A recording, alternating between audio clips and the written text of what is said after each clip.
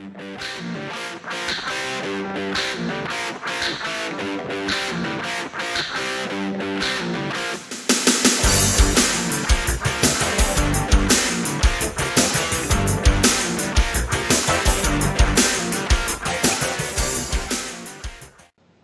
friends, and welcome to another edition of Dan and Benny in the Ring. I'm Dan Sebastiano, joined, as always, by the BS Express himself, Benny Scala. Benny, how you doing today? Dan, to quote the former Vice President of the United States, Hubert H. Humphrey, I'm pleased as punch to be here talking about backwash. Oh, wait, that's backlash. Well, politicians, they always get it wrong, right? Yeah. Little-known fact, Triple H, Hubert H. Humphrey, he's the original Triple H, and he's a legitimate Triple H. and as far as I know, he never tore a quad. Oh, well, he never went over Sting at Mania either. So that's true too. Yeah. Well, you nailed it on the head though. This was I know you and I were talking during the event. Well, we'll get to some of our thoughts here, but as you touched on, this is our review of WrestleMania Backlash. Not just Backlash, WrestleMania Backlash, because WrestleMania season is 3 months now. But I want to get started with, and I don't know if you had a chance to watch the pre-show. One of the better matches of the evening, I thought. Sheamus doing his usual shtick, and he opened challenge. He said he wouldn't put the title online. He just wanted to fight. And Ricochet, of all people, responded, answered the challenge, and it was I expected kind of a squash given the way they've been booking Ricochet recently, but it was a hell of a match back and forth. And what got me was there two distinct moments here. Was the Sheamus won with a knee. He missed the brogue kick and then did this kind of a running knee lift, almost reminded me of that high knee like strike that Beefcake used to do. And so he beat him without the brogue kick, which I think is nice to kind of expand the arsenal a little bit. But then after the match, Ricochet attacked him, and he stole the hat and jacket Sheamus wears and kind of did the James Brown. And at Raw, they built up some of that continued that little feud on Raw. I guess Ricochet's a kleptomaniac now, or at least he's mocking Sheamus. But I thought this was a fun match. It's a good way to kind of get everything going. Obviously, you don't have a live crowd to hype up, but I enjoyed it. Did you get a chance to watch pre-show, Benny? I did, yeah. And my notes were I wrote that Sheamus is doing some of the best wrestling of his career. I think he's really he's solid. His wrestling is solid. His promos are solid. And I almost thought that Ricochet might go over only because it was a non-title match. Mm-hmm. And I thought what would be the harm if he won? I mean, worst case, they could have a rematch on Raw on Monday night, and right. He could, and then Sheamus would squash him, but it didn't go over that way. But no, it was a very good match. My note is Ricochet went to the well one too many times with his high spots, and that knee looked pretty painful though. Yeah, that knee looked pretty stiff. I'll give you that. And I said the same thing. I thought for a while it did look like Ricochet was going to win because the WWE loves having their champions lose non-title matches. But another moment down, adding Ricochet to the mix, including Humberto Carrillo and Mansoor. So it's nice they did this. It reminded me of what John Cena did a few years back. Doing the open challenges for the U.S. title has given some of the lower card and mid card guys some screen time, and even in defeat, this is the strongest Ricochet's looked in a while. So, because really how many people, forget that he had a title at one point? Like, right. He was a legit competitor. But it was it was fun. It was a good way to get everything started. We move on to the main show, and the opening. What surprised me was the match order, and I don't know about you, but I actually made a note about. I was surprised by the match order. But the opening match was the triple threat for the Raw Women's Championship. Rhea Ripley defending against Asuka and Charlotte Flair. Now, you and I had talked in our predictions about how Charlotte Flair kind of got tacked on, and both of us were sort of a little sick of her being in the title picture. I do want to say I enjoyed Charlotte having that Cruella de Vil inspired attire. My wife said the spots look more like a cow than a Dalmatian, but I got what they were going for. And I like that Charlotte has her own look now. Remember, heel Charlotte usually just wears kind of a female version of her dad's old robes.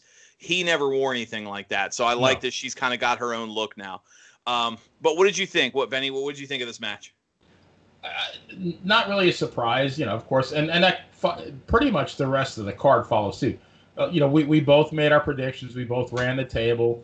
There was really nothing in the way of surprises. But, with the exception of a couple of matches, or really one in particular, I mean, they were all pretty decent matches. I thought this was a good match. I like the way Charlotte was taunting both of them. She was the definite heel here. There was no doubt about that. The one thing I didn't like, and she does it a lot, Charlotte does the moonsault, from outside the ring, and it's just like I almost think of football and somebody calling a fair catch. They're just standing there waiting for somebody for the football, in this case for Charlotte, so they can catch her. And I've never been a fan of that move. No, but the one move that I did like was when she took them both out with a double chop block, and then she did the double natural selection. That was a great move, I thought. That was. I liked the pacing. I really liked the pacing of this match. And you're right. The fact that you had face Asuka, you had heel Charlotte, and you had Ripley kind of playing a little bit of both. It told a good story. I could see why they added her. The right person won. It was way too early to take the belt off Rhea Ripley. I think she looked good here. But I have to agree with you. Two things. One, the spot, it's every match you see it in when somebody climbs to the top rope, and especially if they're jumping on to more than one person, they just kind of stand there and wait, and they light push each other, and it's clearly they're ready to catch somebody. But the thing that killed me, and you saw it in this match, is Charlotte, her technique is great. She has good form with her jumps. But her moonsaults always look so bad on the landing. She pretty much went completely in between Asuka and Rhea, and it almost looked more like a moonsault into a double clothesline than it did her actually hitting them, because she lands on her feet, usually in between the people she's jumping. And I don't know if that's just maybe I don't know. But I've never caught somebody doing a moonsault, but maybe it's on them. But her moonsaults always seem to just be a little off. No, I agree. But I think the right person won. I think they had a good pace. I liked the ending. Obviously, having Asuka take the pin, which both you and I predicted was going to happen, it sets up Rhea and Charlotte, or at least keeps Charlotte fresh for, I didn't lose the match or whatever. We talked about it before the show on Raw. Charlotte challenged Rhea, said she wanted a one-on-one. She was going to get it if she beat Asuka, which she didn't, because Rhea kind of distracted her. So that storyline just keeps going. I'm just happy that Alexa Bliss is otherwise occupied and she's not in this mix. Yeah. Well, now that she's got the Fiend powers, maybe. But moving on, the next match, was for the SmackDown Tag Team Championships. I'm not going to call them that. Robert Roode and Dolph Ziggler defending against the Mysterios, Rey and Dominic. Before, again, during the pre-show, Dominic was jumped, beaten. Looks like, I want to say, was that a couch that they threw on top of him? So my notes are, earlier in the evening, Dominic gets double-teamed by Roode and Ziggler, and there just happens to be a Barco lounger or a sectional, and of course, it's all wrapped and ready for delivery, and of course, you're going to see that in the wrestling arena. Exactly. And Roode and Ziggler just did Dominic a favor, and they delivered it to him. And the thing that I liked was that, they lifted it pretty easily, and then when it landed on Dominic, then you had 8 people trying to move it, and all of a sudden, I don't know, maybe it gained some gravity, but nobody can move the damn thing. Yeah, it's one of those things that's heavier when it's upside down. That must be it, yeah. Yeah, but it was a couch wrapped in plastic, and they threw it on top of him. Yeah. But this match, we're gonna get to the unfortunate surprise later, but this match, and I didn't get a chance to say I gave the women's triple threat match, I wrote 3.5 out of 5. I thought it was little below 4, maybe like B+. I have you read my mind. 3.5 stars. Yep.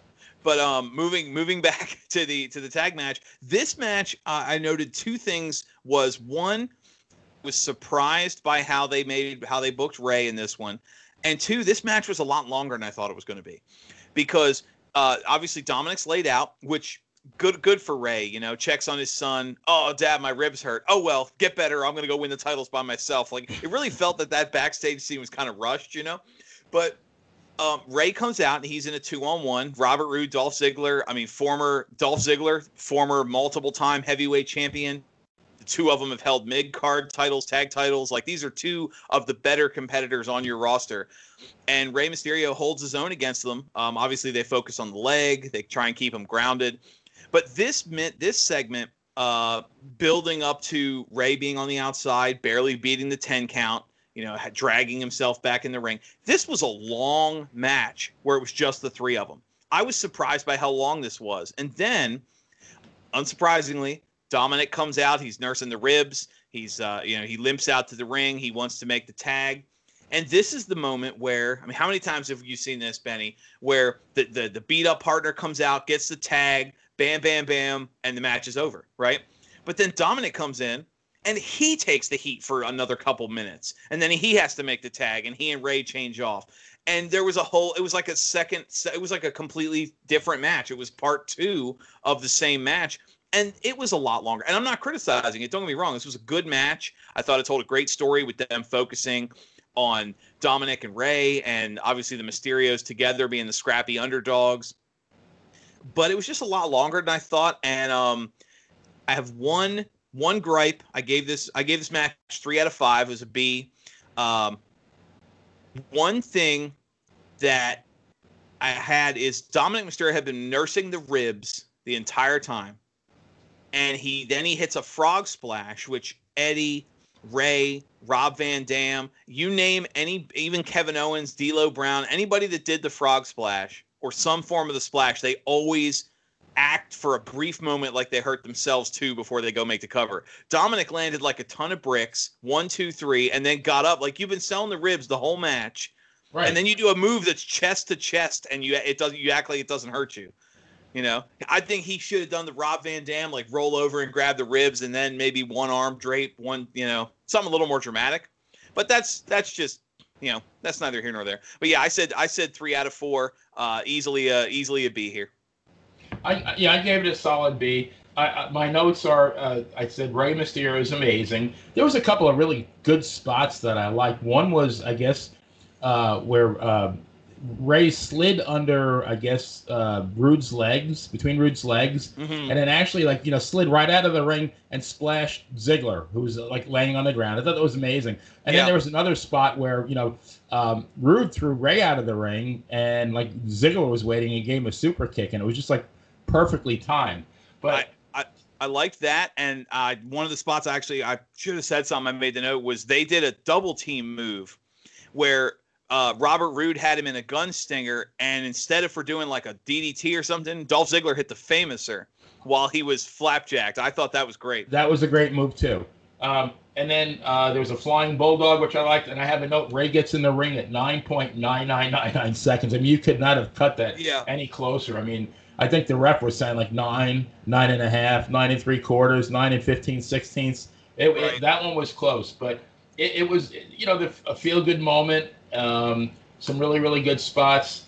I enjoyed it. I enjoyed it a lot. You knew it was going to happen. Yeah, we called it. I mean, it was too good it was one of those moments that kind of books itself, But I will say one thing. I've read. We've already had some talks on the forums and everything. Is Rey Mysterio continued his trend of superhero inspired attire for pay-per-views, and obviously his was Adam West Batman, 1960s Batman look.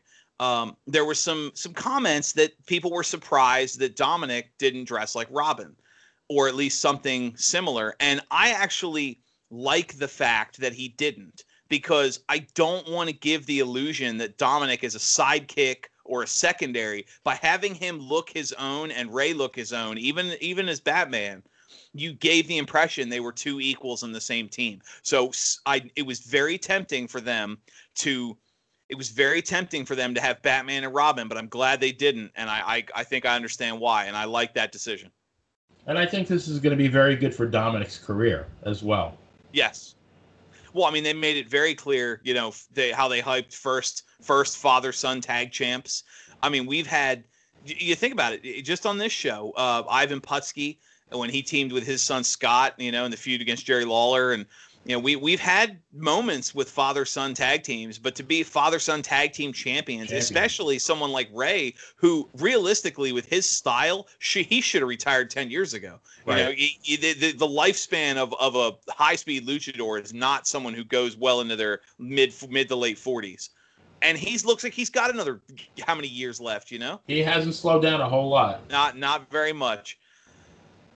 Okay, then after that, nothing happened, and then we get to the women's title match. No, so Jesus Christ. Then this show comes to an absolute standstill. There's a backstage moment.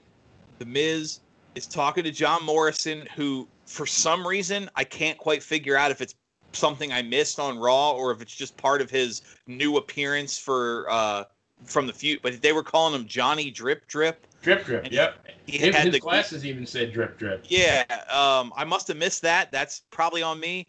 But John Morrison said he was going to go hype up the Lumberjacks and kind of, tell them the what for, and it's in their best interest to help the Miz. And he goes into the locker room.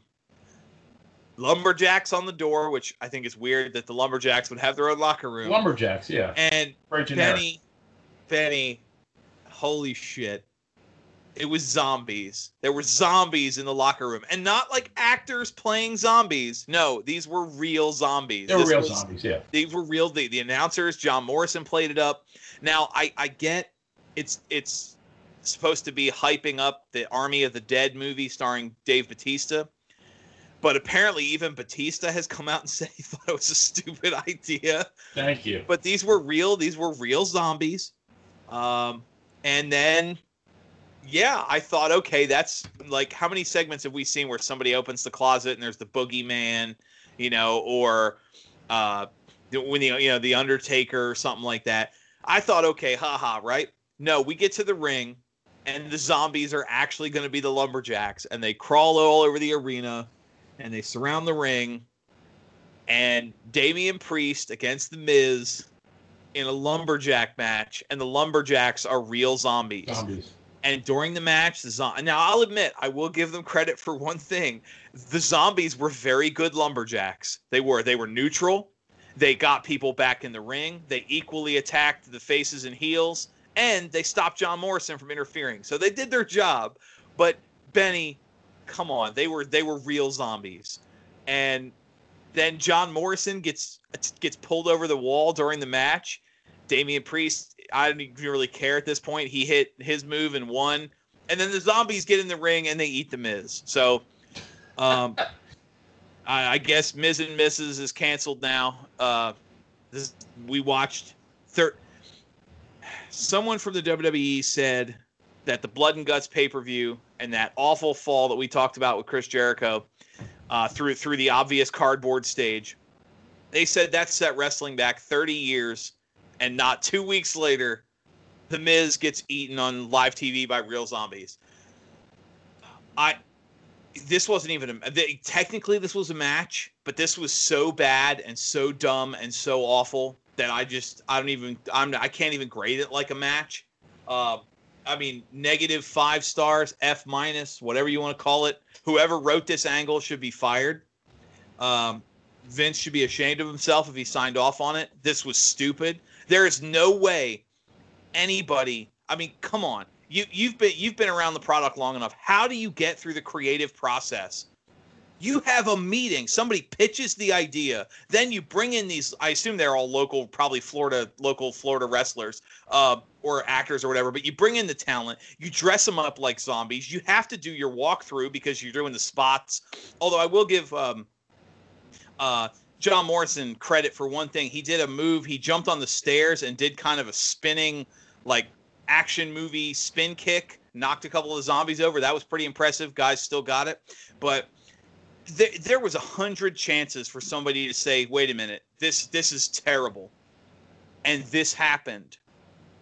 WrestleMania Backlash, your follow-up to the biggest show of the year, the build. This is your first pay-per-view of the new season to build to a new show, to a new series, to a new year of angles, and we're wrapping up WrestleMania, and we're going to move forward, and you have fucking real zombies. So one of my favorite movies is Mr. Deeds. And my favorite character in the movie is Emilio, the butler who winds up owning the company. And when I guess there's a scene when he is whacking Mr. Deeds' foot with a fire poke, whatever it is. Right. And he makes the comment, "The hideousness of that foot will haunt my dreams forever." And all you have to do is substitute match for foot. Yeah. And that's pretty much it. I think the New York Post allegedly said one of the saddest moments in WWE history. Bleacher Report gave it a D-, and I think they were being very generous. Yeah. With that. Well, I know the I was reading CBS Sports because they do their grades and reviews, and he said I actually got the quote here. It says, Miz was then eaten by zombies as Priest posed and an Army of the Dead graphic appeared in one of the WWE's lowest moments of the past decade, if not longer. I mean, crap, just absolute crap. And the worst part is, other than it just being absolute garbage, we talked about it before the match. Apparently, The Miz was injured at some point during the match. He tore his ACL. As of this recording, they haven't confirmed whether it's a partial or full tear. He'll be out for a couple months, which is a damn shame because how long he's been, I mean, better part of 2 decades he's been around now. 15, 16 years. Yeah, and first major injury of his career. And I blame the match type because he was doing spots in this match he would normally not do in his wrestling style. So, I mean, Damian Priest is a good, safe worker. I just think it's shit. And it's of all the matches to shorten your career doing, it's this one. Ridiculous. He's probably going to blame the injury on the zombies when they were eating him. That's what caused the ACL tear. Yeah, it certainly seems like it. But then you have the follow-up match is the SmackDown Women's Championship, Bianca Belair defending against Bayley. Now, here's 2 of the better talents, period, on your roster, not just among the women, just in general. Bianca Belair is probably one of the best pound-for-pound talents they have on their roster. And they have to follow this crap. The crowd is dead. I made a note. If it wasn't for this show, I would have turned the pay-per-view off. I told my wife, I'm like, I don't want to watch this anymore. I'm certainly not going to pay as much attention as I should. I mean, I forced myself through it, but my interest in the show was gone. So how many fans you think turned this off and missed the rest of the card? But if we weren't doing this, I would have been one of them. Yeah, me too. I would have been right there with you. But this match, I liked the way they did this. Obviously, you and I both said Bianca was going to retain. She did. Bayley is a great heel. But I liked the look Bayley had with the shaved message in the back of her head and talking the smack during the match. But the way they did this, I liked because it was almost the scrappy underdog in reverse. Bianca was clearly the better wrestler. She was stronger, faster, better than Bayley. So Bayley had to be the one to find the shortcuts, and her offense kept getting cut off by Bianca. And it's nice to see the face dominant, but the fact that the heel was able to, because Bayley's the scrappy veteran now, she was able to stay in it. She was, the taunts kept calling her a rookie and going after. She was kind of focusing on the arm, and I really liked the kicking out of the Bayley to belly. Charlotte, that keeps Charlotte Flair down. Bianca kicked out of it. That was a nice bit. The only criticism, well, I should say the main criticism I have of this match is they botched the finish. Thank you. It was obviously the way it was supposed to be. Bayley rolled up Bianca. Bianca reversed the roll up using her hair to hold Bayley's legs.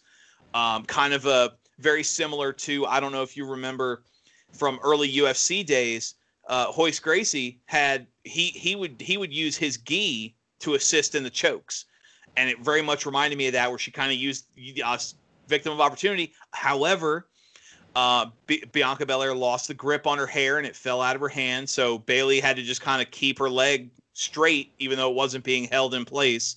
So 1, 2, 3 ending looked kind of sloppy, but other than that, I thought it was fine. Very serviceable, as good a match as you'd expect between these two. Completely different styles that meshed really well. B plus, for this match too. I think maybe B plus, just because it was so good. Other than the ending, I would easily have given this an A minus if they had nailed that finish. Same thing. And my notes, Bayley at WrestleMania to me was just very annoying. But yeah. I have a note. Bayley has become a great heel. She really has. She's really embraced it. She was one of those people that I didn't think she could pull it off, but she definitely has. I have the same thing. I think her new move is called the Rose Plant, which I'm not sure why she didn't call it the Ding Dong Hello, but it's the Rose Plant. And so she reversed the Rose Plant, and like you said, it was very, very sloppy, and they had to kind of improvise a little bit just to make it work. But then Bayley went batshit. And, she said she used her hair, which Bayley was using 5 seconds before that. Right. And Bayley had the spot where she put her feet on the ropes to try and make the pin. I like the heel that gets outsmarted and then cries like, oh, the good guy cheated. Look at that. That's BS. I like when she grabbed her stack of papers and says, write it in your notes. That was great. Yeah. And may I say that when we did the last pay-per-view review we did was WrestleMania, and both of us, big bold letters at the top. I'm sure it's probably one of the first 2 or 3 notes that we wrote, both of us, big bold letters. How about Michael Cole sucks? I have one of those here again. Yeah. The announcing here was not perfect, but holy crap, it was significantly better than WrestleMania, and I give them that. Yeah. But B plus. So decent recovery. Very good recovery from the crap that had preceded it.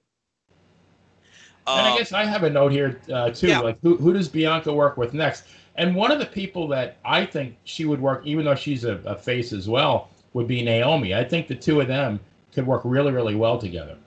Yeah, I could see that. Now, remember, Naomi and Lana are a tag team right now. Right. So we'll see. But I like that I don't know what the long-term plan is, but I like that they've kind of kept Sasha Banks away. Maybe selling the hair whip, but I think the way this match ended, you're going to get another match out of Bayley. I wouldn't be surprised because the next pay-per-view is Hell in a Cell. So I wouldn't be shocked if you build towards some kind of a triple threat or a 4 corners match or something like that. Going to be interesting to see where it goes. But yeah, same thing with Rhea Ripley, where the right person won, but they did it in such a way where the feud didn't end. They can keep this going for at least another. Everybody's strong except for Asuka, unfortunately. Yeah, well, but Asuka has done enough that she's not. Her character doesn't crumble under taking. True. You got booted by Charlotte Flair, and then you took the riptide. That's you're going down for that. Just speaking of which, it goes to the next match, the triple threat for the WWE Championship. This match, I want to say, and I'll let you talk first here, but my main note from this match is Braun Strowman, MVP of this match. He thoroughly impressed me. But what do you think? What were your thoughts on this match here, Ben? Yeah, and I like the fact that they really they gave him a lot of the spots. My note is a lot of the action was Drew and Braun. There was a particular move when Strowman landed a senton, and it looked painful. Even when they showed it in slow motion. I mean, that's 400 pounds landing on somebody, dead on solid. And I totally agree with you. I think he looked really good. Yeah, he did take the pinfall, but I don't really think he lost a whole lot here. I don't know if he's going to still stay in the main event action, the main event picture rather for the championship. But right. I thought it was a very good match. I'm not usually a fan of 3-ways, but these 3 guys really did a great job. Well, I know we talked before the show. You haven't had a chance to watch Raw yet. Spoilers. They do keep this feud going. However, they introduce a new wrinkle to this match, which I'm going to talk about first and then get back to the match because I kind of see where they're going with this, or at least I hope I see where they're going with this. Bobby Lashley came out and he did an open challenge on Raw. to anyone on the roster except Strowman or McIntyre. And the New Day accepted. It was Bobby Lashley against Kofi Kingston. After some shenanigans from Drew McIntyre, Kofi actually pinned Bobby Lashley. Adding, I mean, I don't know if they're going to tack another wrinkle to the match, but having Kofi in a main event spot might be interesting, because the way they're doing this, Strowman, there was a moment in the match when Strowman threw Bobby Lashley into the deadliest of all WWE furniture, Sparks. And so Lashley was out. And then, like you said, then it focused on McIntyre against Strowman. And there was a lot of good moments. The one that impressed me the most was Strowman hitting the Michinoku driver. I mean, he deadlifted Braun Strowman into a Michinoku driver. That's a lot of weight, and it looked perfect. Yeah, it looked perfect, which I give Braun credit, because that's a hard move to take if you know anything about the business, because you got the way you got to tuck your shoulders and balance, and also great moment there. These two, and then Lashley came in. You had the Claymore, you had the spear, and I'm glad that it was a pin and not the Hurt Lock, which, don't get me wrong, I like the Hurt Lock, but I think having Strowman go down from power moves made more sense than having, say, a Claymore and then Strowman ends up passing out to the Hurt Lock, which one of the criticisms of the WrestleMania feud was, despite as good a match as it was, despite the outcome, the main event title match, well, I guess opening match, but the match for your WWE title at WrestleMania ended with a full Nelson. Like, that's, kind of anticlimactic.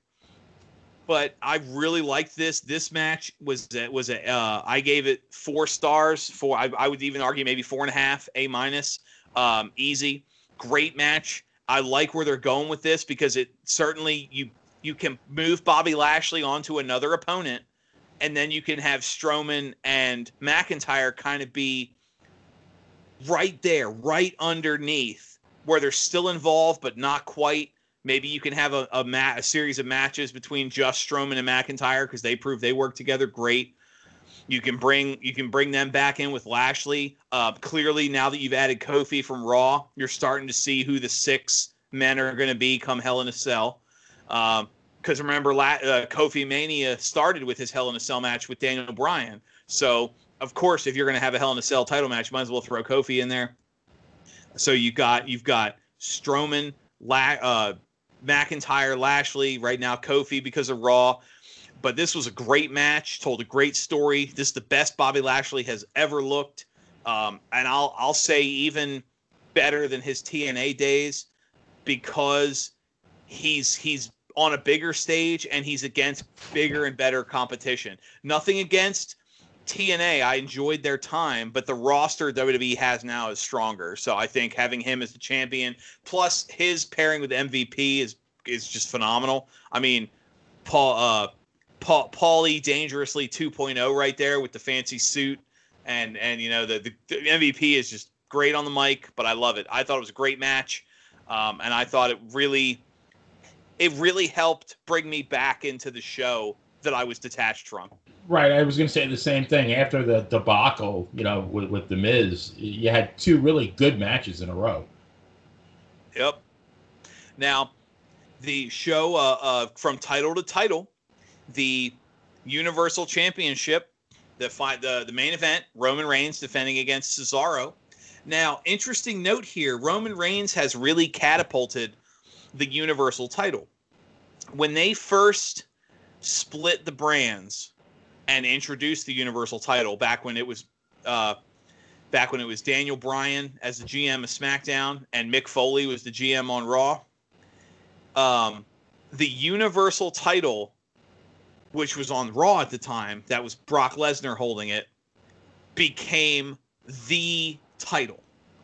And there was a stretch, and this is, I'd have to look up the notes again, but it was better part of 2 years. It was something like 21 months or something like that. I want to say it was 20 months, something in that range, where the WWE Championship did not close out a show even on pay-per-views where the Universal title wasn't defended. But then, obviously, the WWE Championship took back over. But now and then they swapped. You had the whole Goldberg debacle and all that. But now the Universal title is closing out the pay-per-views again. Roman Reigns is getting the bigger spot on the card than Bobby Lashley. And I like to see that because I think heel Roman's a great character. Plus, I mean, you and I talked about this during the pre-show, or excuse me, during the prediction show, that it's great. This is Cesaro's first singles title match. Great to see. And they've booked Cesaro so great the last few weeks coming into this, last few months, really, with him beating Daniel Bryan a couple months ago. But this match had an interesting beginning because it started with Roman backstage at the gorilla position telling Jey Uso to piss off. I got this. Now I'm gonna do this myself. Go away. And when that happened, I expected he's gonna come back, right? But he didn't. Roman Reigns won the match clean. Back is we'll get into the good back and forth, but he won it clean. He won it by himself. I thought this match was great the way they had it booked because it was Roman Reigns has been a powerhouse. So I'm just going to punch you in the face until you give up. I'm going to choke you out. I'm going to Superman punch, spear. I'm the strongest man in the ring. Cesaro is stronger, and they built that. He kept frustrating Roman Reigns with his power. He was able to the great looking uppercuts. He powered out of moves. He had the boot. He kept trying to set him up for the swing and the sharpshooter. He did actually end up getting him in the sharpshooter, but Reigns got out of it pretty quickly. But it was just back and forth, and then Roman starts going for the arm. And so they built up. Cesaro hurt the arm, which with a lot of Cesaro's offense, the uppercuts, the neutralizer, the swing, all requires that arm. And they had the moment. Cesaro, his arm gave out when he tried for the neutralizer, which I thought was, a good way of kind of setting it up. And then when he hit that lariat, and you could tell like instantly the way he sold it with his face, instantly regretted it. Reigns locked in the guillotine. Cesaro powered out, and not just powered out, like he slammed his way out, MMA style. But got back in the guillotine, passed out, choked him out cold. Cesaro didn't tap, but he passed out. I thought it was great. This was 4.5 stars out of 5 for me. Great match. I could easily see this being an A+. This is pure wrestling. Like, this is the match I point to when we watch some of the crap on AEW with the 500 super kicks and, zombies, and say, look, this is what wrestling should be. Your card should be 10 matches just like this one. This almost could have been like an NWA match in 1988. Exactly. It was perfect. I mean, not perfect, but I mean, it was pretty damn close to perfect. Cesaro was phenomenal, and I really like the way they booked Roman. To be that dominant champ, he's not a chicken shit heel. Yeah. He's arrogant. He's supremely confident. And I'm kind of still wondering what's happening, and I guess maybe we'll find out on Friday night with the Usos. And the one thing I knew that Cesaro was going to lose. I thought he lost. He put a hell of an effort in. Right. But yeah, he looked good in defeat. He looked great. And what I don't understand is why the beatdown afterwards. Yeah, you had Jey Uso basically begging, let me get him now, go for it. He put the lay of peppers around, which it did. I don't know if that's what it's supposed to be, but it didn't that look like just a string of little red peppers put around his neck? They got him at Publix right before the match. Yeah. But he put the lay on, and he said, let me get him. He got him, and Jey just beat the crap out of Cesaro. And then, as he's beating him up, Burn It Down hits.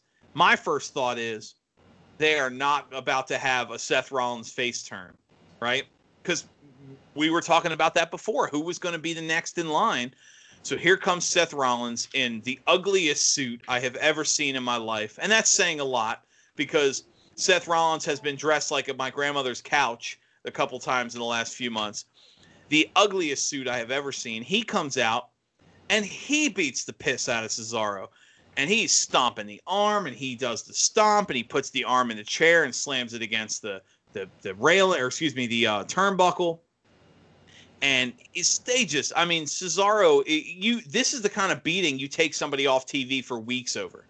Honestly, if Cesaro's on SmackDown in anything less than a neck brace, they undersold this beating. This is the kind of, like, you need to be written off TV for a little while beating. It reminded me of, I'm not sure if I have my players right, but when Superstar Graham, when he turned babyface, I guess it was around 84, and I think he got splashed by the one-man gang. And it was because, he obviously needed hip replacement surgery, and he was done after that. But something like that where it's just like so one-sided and, so long. Yeah. No, you're absolutely right. And it was the beating went on way too long. And if you're going to have Seth Rollins come out, then the whole having Jey Uso attack him first seemed pointless. But, I mean, just Vince McMahon reminding the world, because if you remember when he was on the Stone Cold podcast, and that was during the peak of the Cesaro section, and Stone Cold asked him straight up about Cesaro, and Vince McMahon named him verbatim as someone who will never make it. He won't be able to grab that brass ring. He just doesn't have it. And maybe that's his way of just reminding the audience, we gave you what you wanted, but here you go, welcome back to Earth. But it certainly was a creative way of putting the feud back at Seth Rollins, because now if I'm Cesaro, I don't give a shit about Roman Reigns. He beat me. I'm going to go after Seth Rollins now. So I don't know. I don't get that. I have a note here that Nancy Kerrigan was in the crowd saying, why? I mean, why go back there? That's done and over with. That played itself out. Why? Yeah, he dominated with the dominant win at WrestleMania, where he did the whole UFO spin on the shoulders, and then he beat him on SmackDown. I don't see a reason for that to continue. Like, what more can you get from the feud between Rollins and Cesaro? I don't know. I would have rather have seen Apollo Crews come out and do something, because then you can legit set up a feud between Cesaro and Apollo Crews, and then Cesaro can win a belt. Yeah, but see, and it's funny you mentioned Apollo Crews, because he's currently in a multi-man feud of his own with Big E, Kevin Owens, and Sami Zayn, which now Cesaro's out of the picture. He's been beaten down, transferred over to Seth Rollins has the feud. Daniel Bryan has left SmackDown. Apparently his contract is legit over. He's gone from the company. Big E and Kevin Owens are tied up in a feud for the mid-card title. So unless you give Shinsuke Nakamura the Cesaro push where you build him up for a month or two just to feed him to Roman Reigns, there is no main event faces left on SmackDown. And I think there's one of two ways you go with that. You bring somebody you give Nakamura, or somebody like Nakamura the Cesaro push, where you build him up, bam, bam, bam, a month or two later, holy crap, this guy's legit competing for the title, and then feed him to Roman. Or now you've got Seth Rollins and Cesaro and Roman Reigns and maybe Shinsuke and maybe Big E or somebody. You start to see since there's no one guy, you can have a Hell in a Cell match, and then Roman can look super dominant winning the Hell in a Cell match, the way Daniel Bryan did when he defended the title in three different times in Hell in a Cell. I just think I'm sorry, Hell in a Cell, Elimination Chamber. But you've got you see the matches, you've got all kinds of stuff going on. But here's the thing. Is this when you pull the trigger and bring Edge back? I don't know. Where do you think they go from here, Benny? I heard, and just remember, I heard Cena's coming back. I mean, maybe that would work. Well, I mean, Cena did say that he misses the WWE and he kind of wants people to come back to the WWE. But I don't know if that's going to be a full-time thing or maybe a cameo, kind of like what they did with The Rock a couple years ago, give him the title for a month or two to drop it to the next big star at a pay-per-view. But I don't know. I'm really curious to watch, and I've been very vocal that SmackDown is so much better than Raw in recent months, especially. I'm curious to see what they do on SmackDown because I want to know where they go from here. There is no one left to challenge Roman Reigns. Now, the only thing, like the reason I said Shinsuke is because he cut that promo last week where he said, you know, when he was talking about Daniel Bryan, and he said, you know, whoever wins that match, I'm coming for you. So maybe he's waiting in the wings, you know, Roman cuts the promo, he interrupts him. And those two have had some good chemistry in the past, but I don't know. I don't know where they go from here. You know, Nakamura would give Roman a great match, but it'd be the same thing. I mean, you know going in that there's absolutely no chance that he's going to win. Right, exactly. The prediction is, you know, the same with Cesaro. You predict it's going to be a great match, but you also know, you know, 1,000-1 that Roman Reigns is going to go over. Right, and that's the thing because the next pay-per-view is Hell in a Cell, right?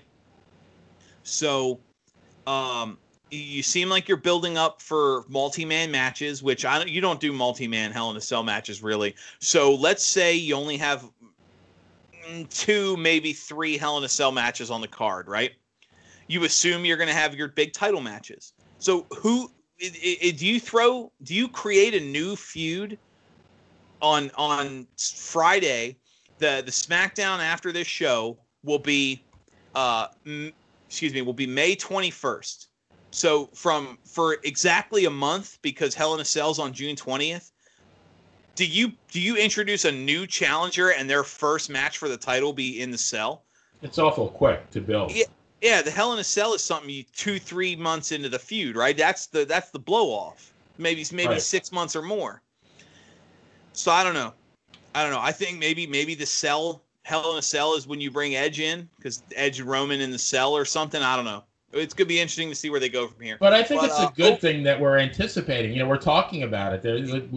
We don't know, and that's a good thing. I mean, as predictable as the pay-per-view was, and we called it right. We ran the table. We got every match right. But, you know, as far as predicting what's going to happen next, there's a lot of anticipation, which I think is a good thing. Yeah, exactly. And even with the terrible, terrible moment that we saw in the middle of the show. Can't even call it by name. I still the he what is it they called Voldemort? He who shall not be named. The match who shall not be named. Garbage, crap. Even with that, overall, I still thought this was a great show. I mean, yes, one bad moment that's that terrible can bring the entire show down. But I'm not going to say it was the worst pay-per-view I've ever seen. That's not fair to the rest of the card.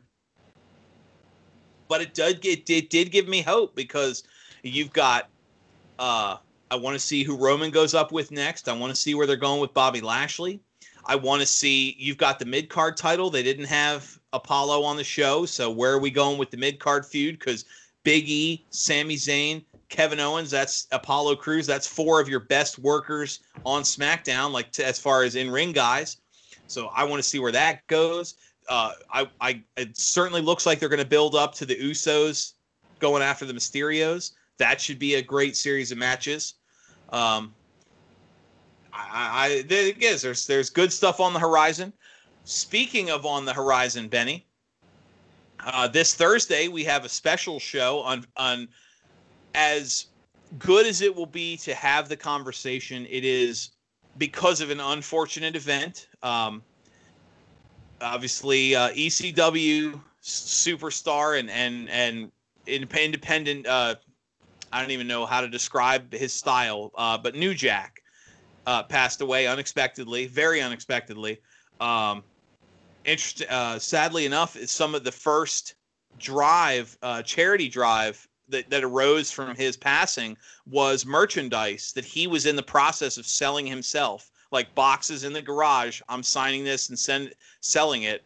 But very unexpectedly, obviously very polarizing figure. People had both good and bad things to say about him as both a wrestler and person. But to talk about his legacy and his career and his life, this Thursday we're having a special New Jack memorial discussion. we're with special guests, award-winning filmmaker Mikey Messier, friend of the show, and the return of Pro Wrestling Stories author Javier Yost. So that should be the good little round table there to talk about New Jack and very, very good guest, because Javier, in fact, he had done a story about New Jack on the Pro Wrestling Stories website about a year ago, and they just re-released it, upon New Jack's passing. So he's got some, not really experience with New Jack, but I mean, he's written about him. And then right. Mikey has actually apparently met New Jack on several occasions and interacted with him. So he's got some good stories, and he was there, I guess, at that very unfortunate incident. I think the guy's name was Eric, aka Mass Transit. The Mass Transit and incident. Mikey was there, and Mikey was so in the we're crowd talk for about Mass that. Transit. Yes, sir. Huh? Yep. So it should be a good episode. Well, yeah. I mean, again, it's the same thing when we did the. If you remember, with a couple times since you and I have been doing this, between the old show and now, with like Butch Reed, and then when we discussed the unfortunate passing around Christmas, when we had the expose on Luke Harper and so it's unfortunate. And then you posted something earlier today. I caught the tail end of Benny on another passing that happened. Actually, I think both Mikey and Javier both posted about Don Crunodal, who was an absolute legend in the Mid-Atlantic territory in the the 70s and the 80s. Was the NWA Tag Team Champion with Sergeant Slaughter. Just a great, solid wrestler. And the funny thing is, he got his indoctrination to pro wrestling kind of was similar to William Harding, who we had on the show with the Sugar Challenge. Yeah. His very first match, Crunodal, was, I think, in 1973 against Bob Roop. And he had a last 10 minutes with Bob Roop, and Roop just, Crunodal made a good showing, very good showing, because I guess he had a pretty decent amateur background himself. But I mean, Bob Roop was an Olympic wrestler, right? And Roop just stretched the crap out of him. But I guess he made a good enough showing for himself that he got a job out of it, and one of these guys that flew under the radar. I think very underrated, but very, very solid wrestler. Held a number of tag team championships throughout his career. I think he was 71 years old. So yeah, it's another one, unfortunately. Yeah, unfortunately, that's part of the reason we enjoy having your Dominic DeNucci's, and when we've had like Bill Dundee and others on the show, is the lifespan of the territory wrestlers has not one for this world, but we look forward to that. It should be a good discussion to kind of talk about everything. We've got some other good stuff coming up. So yeah, we keep chugging along, moving, going. You and I talked earlier today. We continue to expand. I was just thumbing through when you asked about it, I was thumbing through our numbers, which are looking pretty good. But we've got downloads and visits across the world, including not an insignificant number in France, Germany, England, Australia. Obviously, I'm sure Javier's skewing our El Salvador numbers a bit, it's good to see that we're reaching everybody, and we've seen the activity on the Facebook page, which continues to grow. For anybody out there listening, Dan and Benny in the Ring on Facebook. It's not just the fan page; it's also a great place for discussion. Everything from wrestling to memories. I had a pretty good discussion. I posted a picture I had taken with Ivan Koloff about 2015, somewhere in there, and that led to some comments. Mikey's posts his rants, and we continue to grow there. But yeah, it's great talk, and people have been respectful. We got a good fan base. We keep going, and we wouldn't be doing this without them. But any closing thoughts, Benny? Well, along those lines, and you've mentioned it in a previous show that one of our discussions actually led to a show, because we were so intrigued by the thought of Billy Graham was his title reign cut too short. And we had Evan Ginsberg and Nikita Brezhnikov, and that was one of my favorite shows. That show could have went on for 3 days, and I would not have gotten tired to listening to those guys. And still be talking. Absolutely. And, who knows, maybe something else. People post content. A lot of the people besides us and Javier, although we post a lot, but a lot of the people have posted really, really good content on the page that leads to discussion. And who knows, it might lead to another show. Yeah, I love it. And that's it's good to have that organic growth because, like I said, we wouldn't be here without the fans. And it's always good to have fan involvement. So, we got a lot of good stuff coming forward. And we, how's it I always say, Benny? Outward and upward. Onward and upward, yep. So for the BS Express himself, Benny Scala, I'm Dan Sebastiano. Have a good night, everyone, and as always, happy wrestling. Night, folks.